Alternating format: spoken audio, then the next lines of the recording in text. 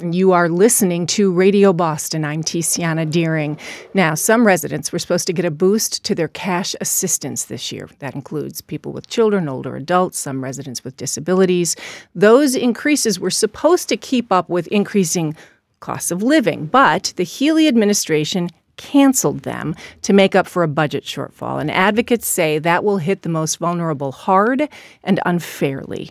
Now, joining us in Studio 2, Deborah Harris, who is the Senior Benefits Staff Attorney for the Massachusetts Law Reform Institute, and April Jennison, who's an organizer for the Coalition for Social Justice. Deborah, welcome back. Thank you. Nice to be here. Great to have you. And April, welcome. Thank you very much. Thank you for having me. So, April, I want to start with you because you generously came in to talk about your own story. You're an organizer now, and part of the reason that you are is that as a child and an adult, you received cash assistance, yes? That's correct. And why do you want to talk about that now? Why is this so important to you that you want to tell your story? Well, it's a story that needs to be told, and it's a difficult story to tell.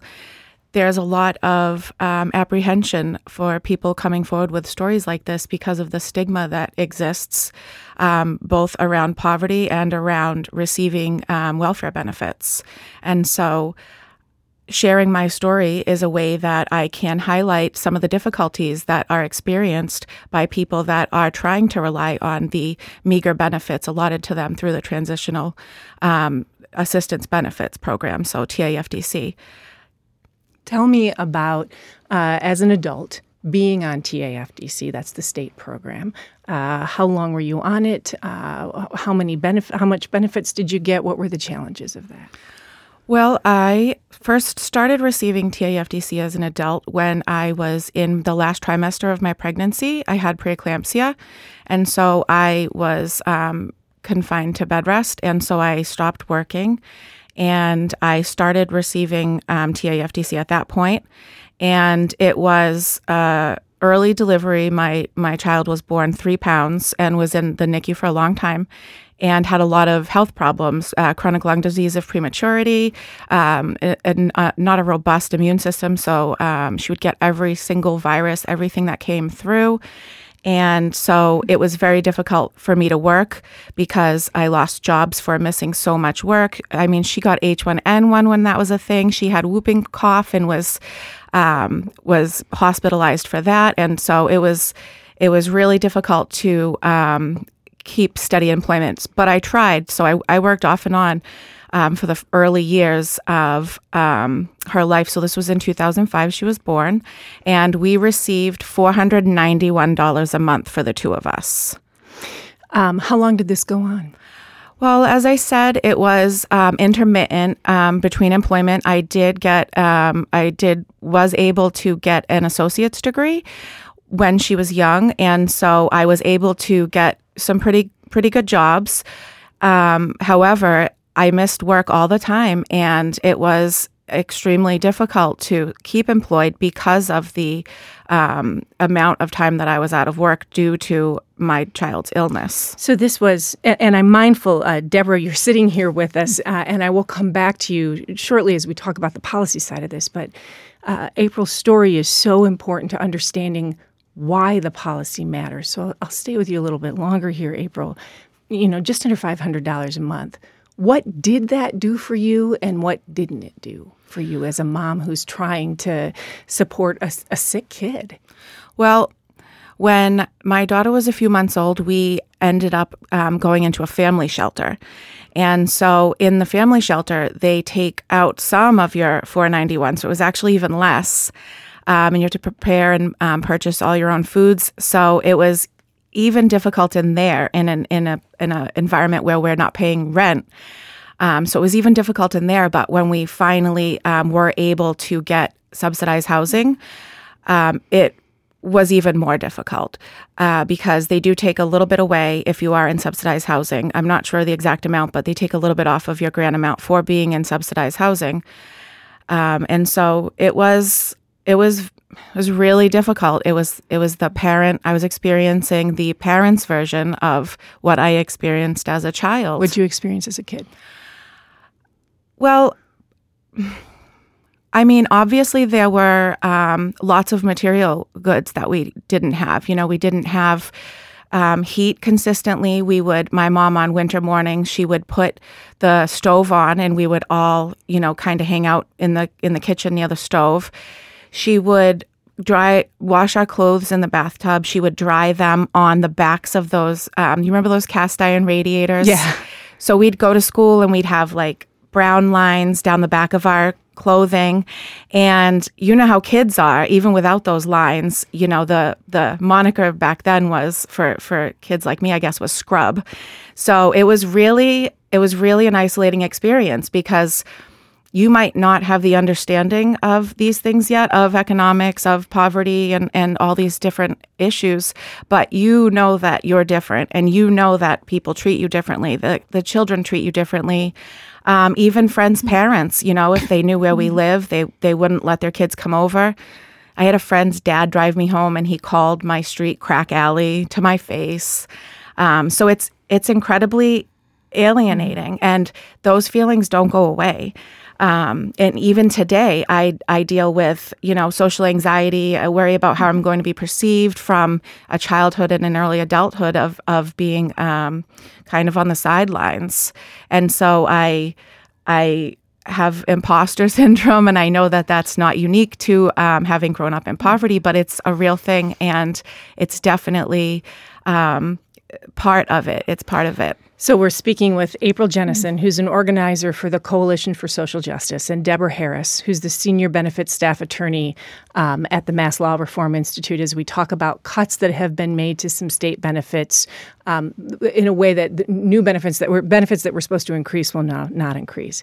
We're going to widen the conversation now, but before we do, April, there's not a lot more intimate than your story. And I want to thank you for sharing your story so that we can have an informed conversation about what it means here. And I appreciate that. And I'm grateful to you for doing it. And I want to ask you just quickly, how's your daughter now? My oldest is 19 now and is in their second semester of college. That's fantastic. Fantastic. So, Deborah, how common is the experience that April has had? Because the stakes that we're talking about here, some will hear, okay, well, it's just an increase that's not happening. But April's story here is one of not enough. How common is that? Yes, that is April's story. And I have heard April's story or versions of it, pieces of it, a number of times before. And every time I hear it, it tears at me to hear it yet again, because April is one of thousands of families receiving transitional aid in Massachusetts who rely on this, who are struggling with it. And she is also, as she said, an organizer working to make improvements for the future and for other people. One of the improvements that has been made is that cash assistance grants, which were essentially frozen between 1988 and 2005 and stayed frozen until 2021 after that, the legislature finally started to increase gradually. There were a few small increases starting in January 2021, and a fourth increase that was scheduled to go into effect this April 2024, a 10% increase.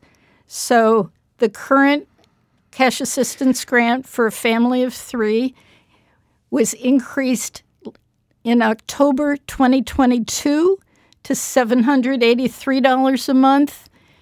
It was scheduled to go up to the grand amount of $861 a month.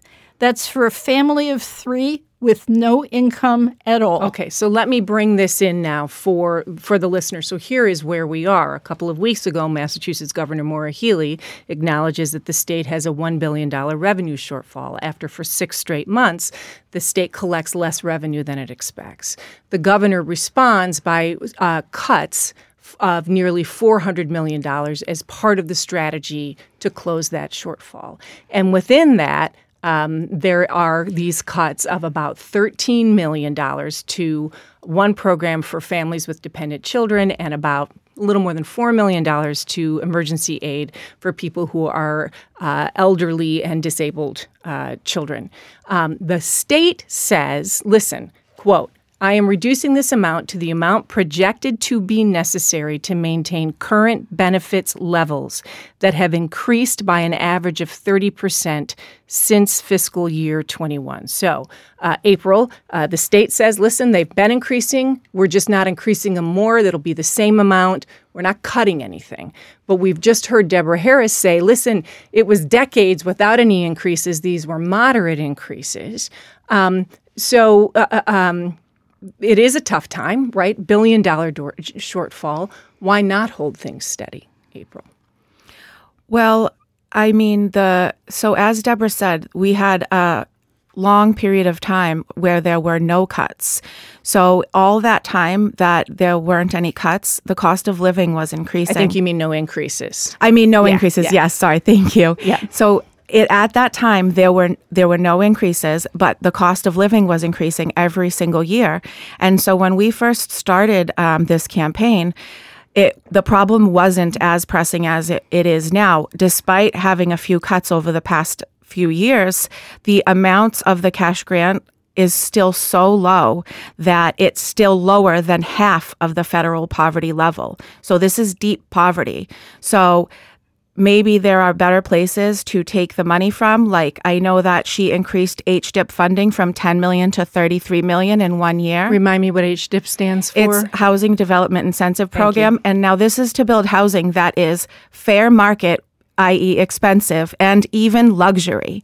So to increase that $33 million in 1 year when, what did you say was cut from TFDC? $14 million? Just shy. Yeah, just shy of $14 million. So $13,156,000. So it seems to me that the problem isn't that there isn't enough, it's that there's a problem of priorities. So to that point, Deborah Harris, I'll come back to you of Mass Law Reform Institute. You know, as we look through this, so tonight is the State of the Commonwealth address. Spokespeople for the governor have let us know sort of what the general priorities that she's going to express are. And one of them she revealed yesterday where she talked about childcare across the state. And she's talking about new spending of just shy of $600 million on free childcare in some cases, providing more childcare support in gateway cities, et cetera. Is it possible that the governor's plan is to offset costs other places? Or is this just a straight line over time defunding of cash assistance?